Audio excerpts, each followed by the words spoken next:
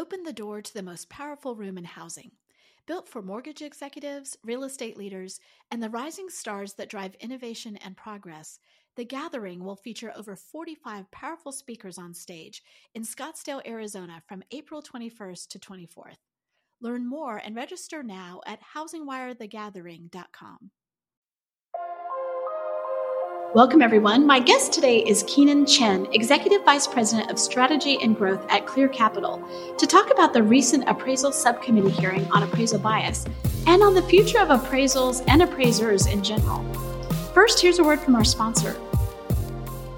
This is Sarah Wheeler, Editor-in-Chief at HW Media, talking with Melinda Wilner, Chief Operating Officer at UWM, about PA+. Melinda, what is PA+, and why did UWM decide to roll this out? PA Plus is a new service for us to help loan officers with processing an entire loan. So it takes a lot of time to gather documents, to review them closely. And what we do is we look at initial disclosures. We get documents from the borrower, both up front and then anything that comes in after the underwriter. We take the loan all the way through closing, schedule that closing date, and get docs out to the borrower and see the entire thing all the way through. So we're excited. It's a great way to help our brokers scale and focus on the things that they do, like growing their business and getting leads and bringing in new customers while we take care of the back end of things. Thank you, Melinda. And listeners, you can find out more at uwm.com.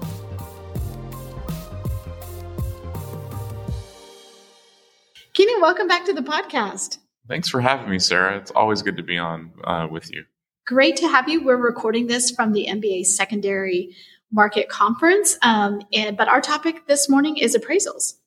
Well, it's good to be in New York City for secondary, but I always want to talk about appraisals no matter where we are. So Me too, actually. Me too.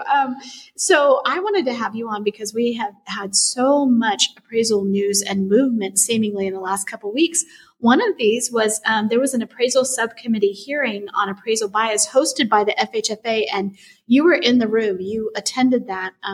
So you heard the witnesses, which there were witnesses, two members from the Appraisal Foundation. There was Jonathan Miller, as an appraiser. There was all sorts of people there, and you were there. And so I would love to get your take on what happened in that room. Well, it was great to be there in person. It was actually this is the second hearing hosted by the Appraisal Subcommittee, and the first one I attended virtually, and then this one I actually got to be there in person, which that makes it really different. First of all, to actually be in the room and see people's faces when they're not on camera and get the vibe, if you will. So I thought it was a really informative hearing because it was focused specifically on appraisal governance and on the governing structure, accountability, the regulatory structure for appraisal, which is super complex. So a lot of it was trying to dive into how that actually works and who the different players are. Was a lot of it, when you say a lot of it was diving into that, was it the people on the FHFA trying to get more information on that? Or what would you say the whole goal was? Yeah, it seemed like the goal from the appraisal subcommittee was to explore maybe, what the existing structure is in terms of, who has the authority to set appraiser standards and how appraisers come into the profession, to get an understanding on how that actually works for boots on the ground appraisers. So, having an appraiser as a witness, let them hear firsthand, is this working for you or not? What are some of the drawbacks? And then specifically for the National Fair Housing Association, for from a housing advocate perspective, what are concerns that you all have when it comes to fairness? So this is all in relation to appraisal bias and how the governing structure is perhaps needs to be explored or changed to solve appraisal bias. That's really interesting because you and I have talked about this and we've written about this, how do you get to the bottom of appraisal bias, right? Mm-hmm. And so it's interesting that they're looking at the structure of how, appraisers are accountable. That's the that's the angle they're going at. I think there are a lot of different angles. And I mean, listen, government is like the Titanic, right? So we can be happy that they are digging into it. But what did you feel like, the takeaway was X? Yeah, I'm not sure there's just one takeaway, from it. I think first of all, it's a positive thing that these are now being held as public hearings so that these issues can be understood better from what all these agencies do and what ideas might come out of that. Because one of the things that they asked, specifically asking, I think the appraiser on the panel, like, well, what do you want to see? What do you think would make it better? Which I love because I think it's important to start getting to the solutions and what needs to be changed. To make things better for everyone. So I thought, this is a continuing series, and this is an important kind of next step. That is, and I'm glad that we can tell our audience that they are listening to appraisers, because I do think appraisers can feel like they are being sidelined, right? Like some of the new options really give lenders the ability to just go around the appraisal. Of course, only if the loan, is eligible for that or whatever. We had a webinar last week where we had, the chief appraiser from Freddie, the SVP of that at Fannie, Lal Radke, and, come on and talk about what does this mean? And they both made the point of like, that is not the goal. That is not the intent. Mm-hmm. And, Lyle was specifically said, we weren't doing this to like launch a whole hybrid thing. He was, he really made the point that he felt like it was going to be, it is going to have an effect, but it's not going to be like appraisers don't have a job. Mm-hmm. Yeah. I think with a lot of things changing because of technology, really in every industry, we're all wrestling with this. Of course, we've been talking a lot recently about generative AI and what does that really mean? Is that going to just replace people? Is that going to create barriers to people's employment, or how's it going to help?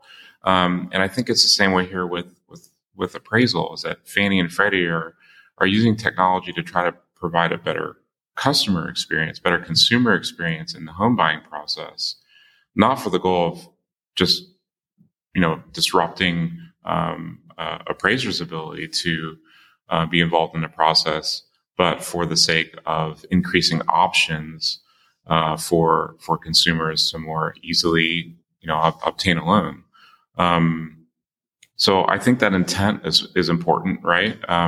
Because, technology can be used to create a lot of opportunity, but you do need to carefully consider how this can impact existing professions, existing roles, and how should those evolve, to allow people to still, make a good living, use the skill sets they have to contribute. So we wrestle with that a lot. How do we bring people along with us so that multiple groups can win, and you're not just trying to disrupt one group to help another? That's a really key differential here, because I do think that if you're an appraiser, you might feel like, well, we're just helping the lenders. But to your point, Scott Reuter of Freddie Mac was saying it really came about because they looked at the experience of the borrower, when we had just that incredible, run up in refis and in houses being bought in 2020, 2021, and even into the early part of 2022, and how they never want to see that again, right? Like it was a crappy time for all of us when it came to that. And so the impetus there is not like, hey, we just want to get appraisers out of there, or at least that's, that's the line. On the other hand, I hear from a lot of appraisers, and they generally 99% feel like they are being systematically cut out. Mm-hmm. Well, it's interesting that I think the way that these more recent programs from Fannie and Freddie are being talked about by Fannie and Freddie is that this is really an extension of the waiver program that already existed, and in a way, this is actually ensuring that better data is being collected. And so I think it's important, right, that that the risk that might be there with not seeing the home, not having robust data on it, to do these automated decisions, that we don't lose this opportunity, right, to gather robust data. And so rather than thinking of it as an appraisal replacement, it's really making the waiver program more robust. But certainly, understand why, that type of change would create, concern. But I really do think it's going to open up other opportunities for appraisers to be involved in the profession in different ways. That skill set is very much needed. That expertise is very much needed. I'll draw actually an analogy to that, which is, again, going back to the generative AI idea. Microsoft and others are building the ability to do coding, to do development, even if you're not a developer, but to be able to have the AI generate code in a way that, one, it could make developers really productive, but also could, I think, concern some people that, am I going to be replaced? Am I still going to be needed? And what's being seen is that we need people that really understand the business more, not just being coders, but also understand the business and know how to use that technology to generate better apps that work really well. So it's a similar type of evolution that's going to happen in a lot of different industries, not just appraisal. So it's important to recognize that now and start to train people for what's to come. I think that's so important. So the future of appraisals, but specifically the future of the appraiser profession, is something that you and I have talked about. Was that brought up at all or was that a topic? Because one of the things we see is that might have a bearing on appraisal bias, but it also is, if you're making these changes, can be a volatile time to try to attract people. Absolutely. I mean, it was talked about quite a bit in the hearing. Some of the same stats we've heard a lot about. The average age of the workforce. The need for diversity, not just diversity in terms of racial diversity, but also age, right? Of newer interests coming into the career. But I thought it was actually interesting that there was good conversation around. It's not just about people coming in right out of school. There's also people that might want to make a career change, in mid-career. And what can we do to make this something that breaks down the barriers and the current roadblocks for people coming into the profession? But I think as an industry, we need to think a lot about, again, this idea of a human in the loop with great expertise working with technology and data to produce an even better result. And that's what we should start embracing. We should start embracing it. I will tell you that I'm not sure that appraisers are the workforce that I would think of as they're going to embrace this sort of tech forward mentality. Do you feel differently than that? I think there's a lot of appraisers that are already embracing technology, and that we saw a big change happen from the pandemic, to now. I think there's actually has been a shift of people really willing to learn and think about things differently.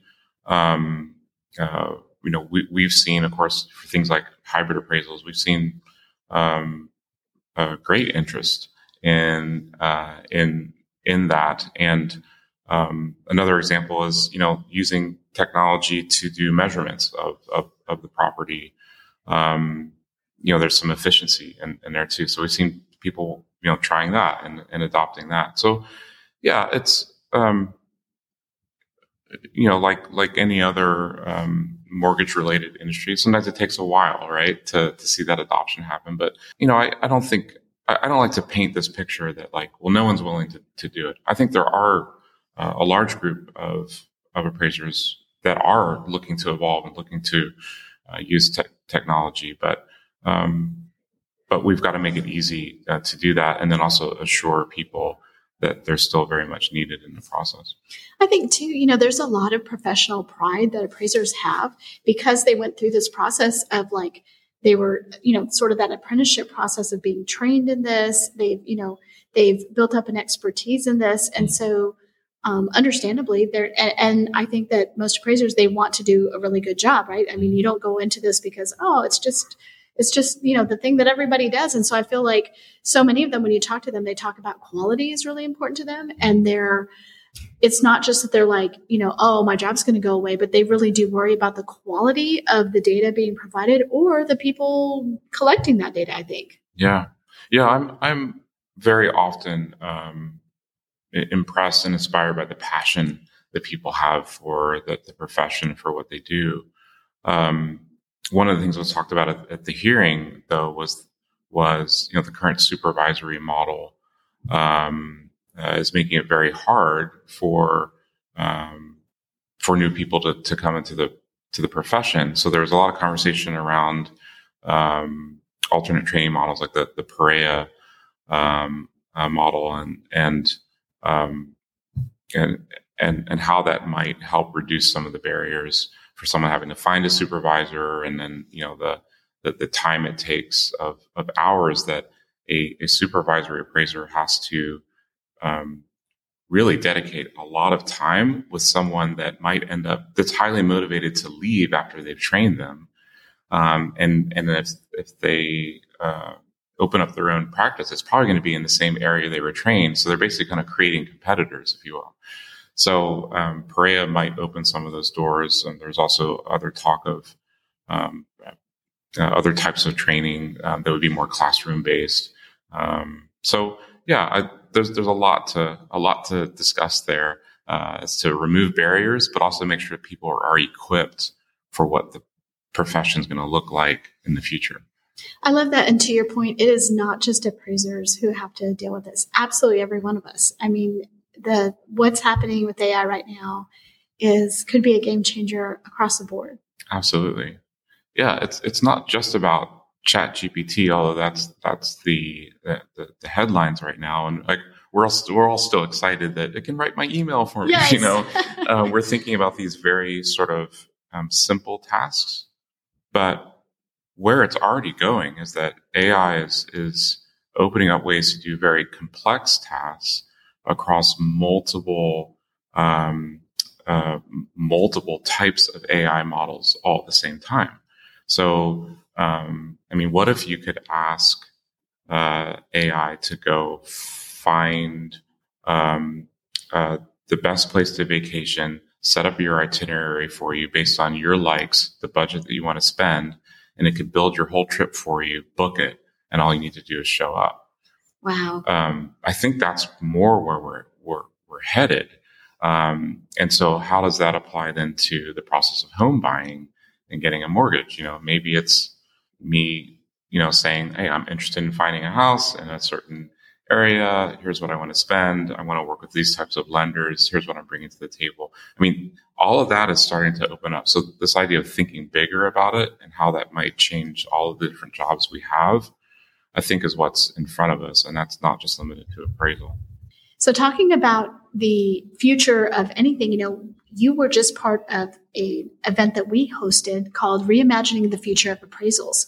And in that, we really wanted to gather people together who were thinking about this idea very differently, especially when it came to appraisal bias and how do we tackle that. And one of those themes was restorative valuation, which was something I hadn't even really heard about before. Mm-hmm. Maybe you could give us a little synopsis of what that means.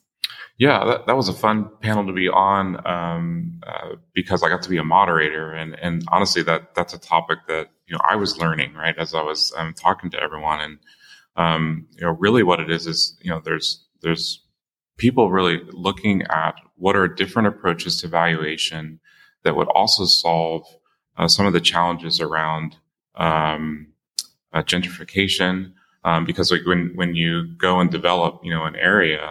How do you do that in a way that doesn't push the existing, homeowners and existing community out, in order to see, value be created in the neighborhood?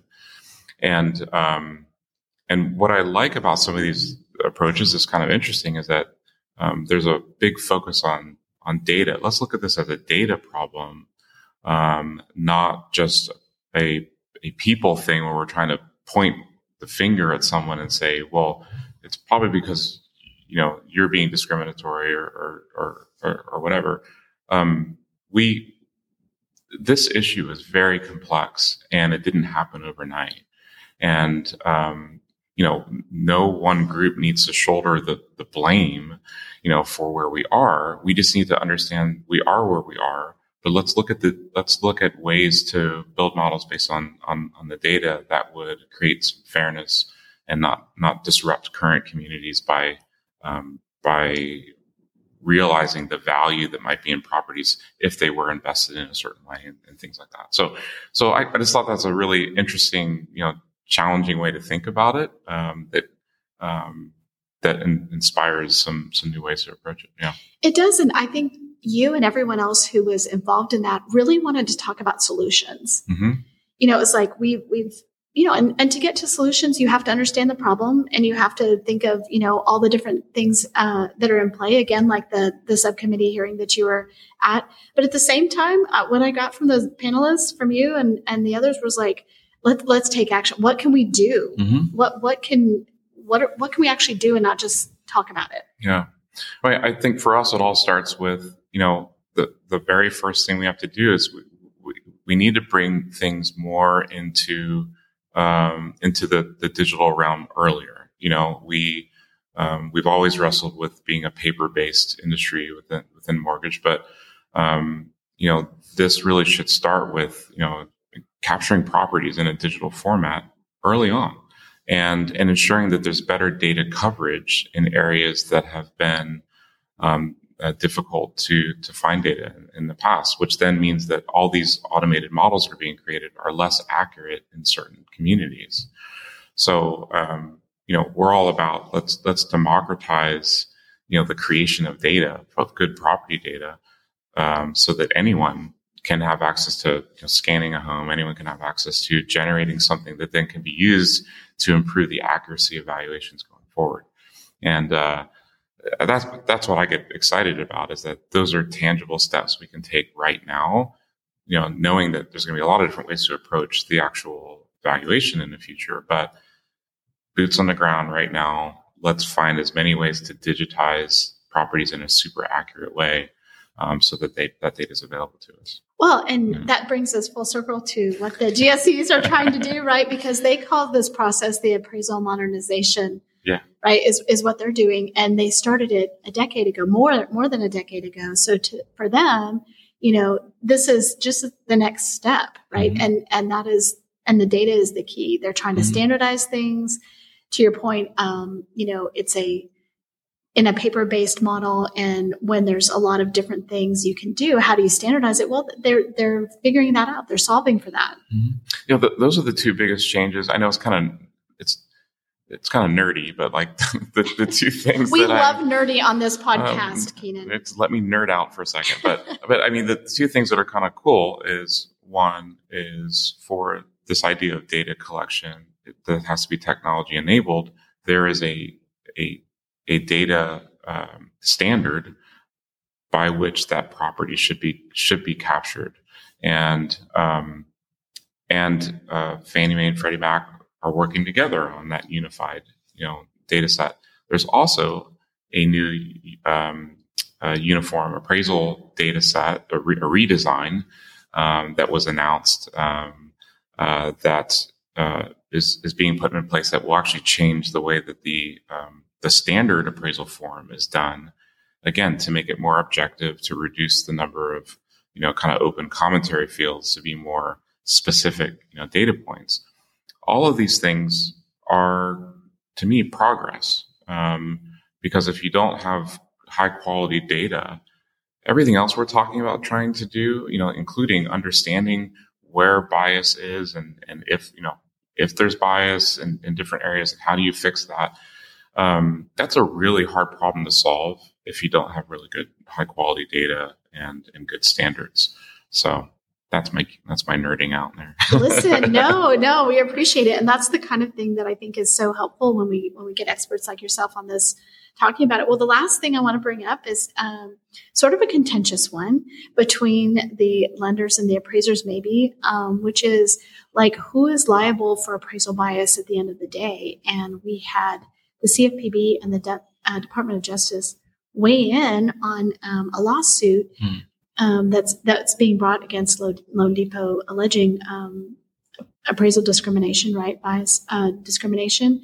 And they came in on the side of like Loan Depot should have known. Lenders should know and should be able to spot that and then solve for that in the process.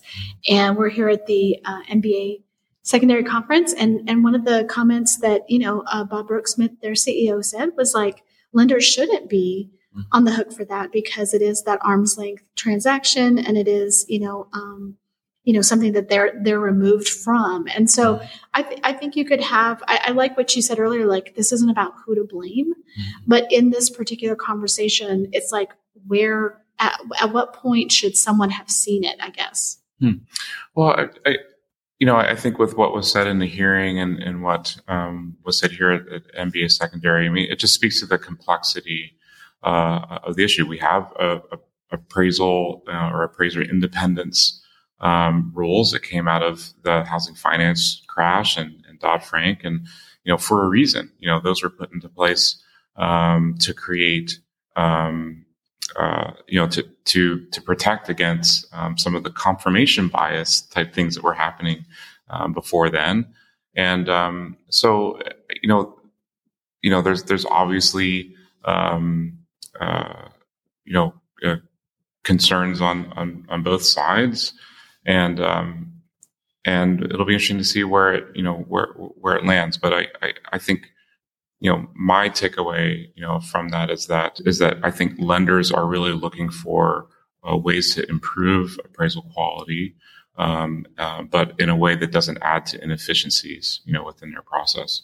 And knowing that there's more of a spotlight and scrutiny on this means that lenders need to find better tools that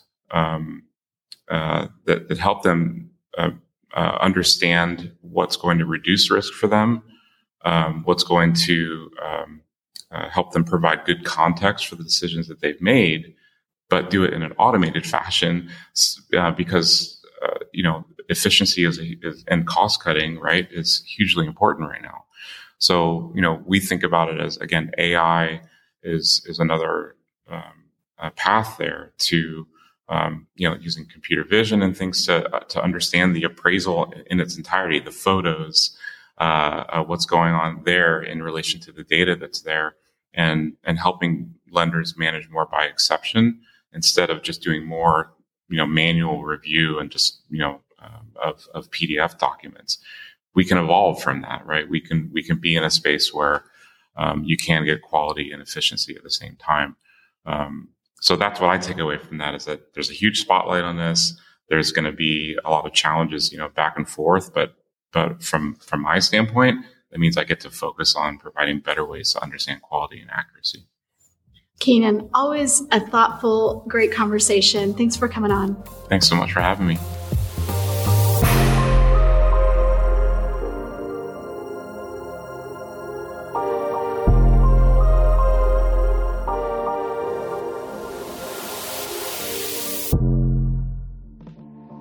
Hi, I'm McKenna Clay, Events and Programs Specialist here at HW Media, and I wanted to invite you to our upcoming event this summer.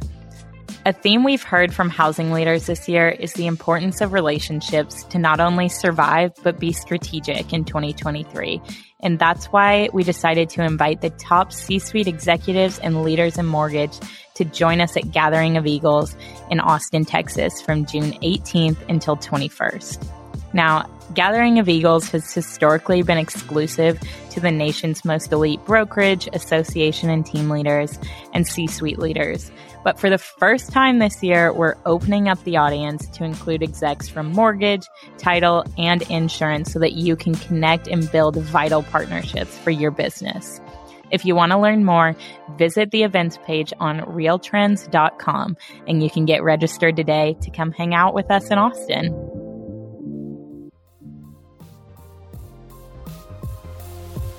Thanks for listening to Housing Wire Daily. If you haven't already, we'd love for you to take a minute to rate the show and leave a comment. And make sure to tune in tomorrow for more news and insight.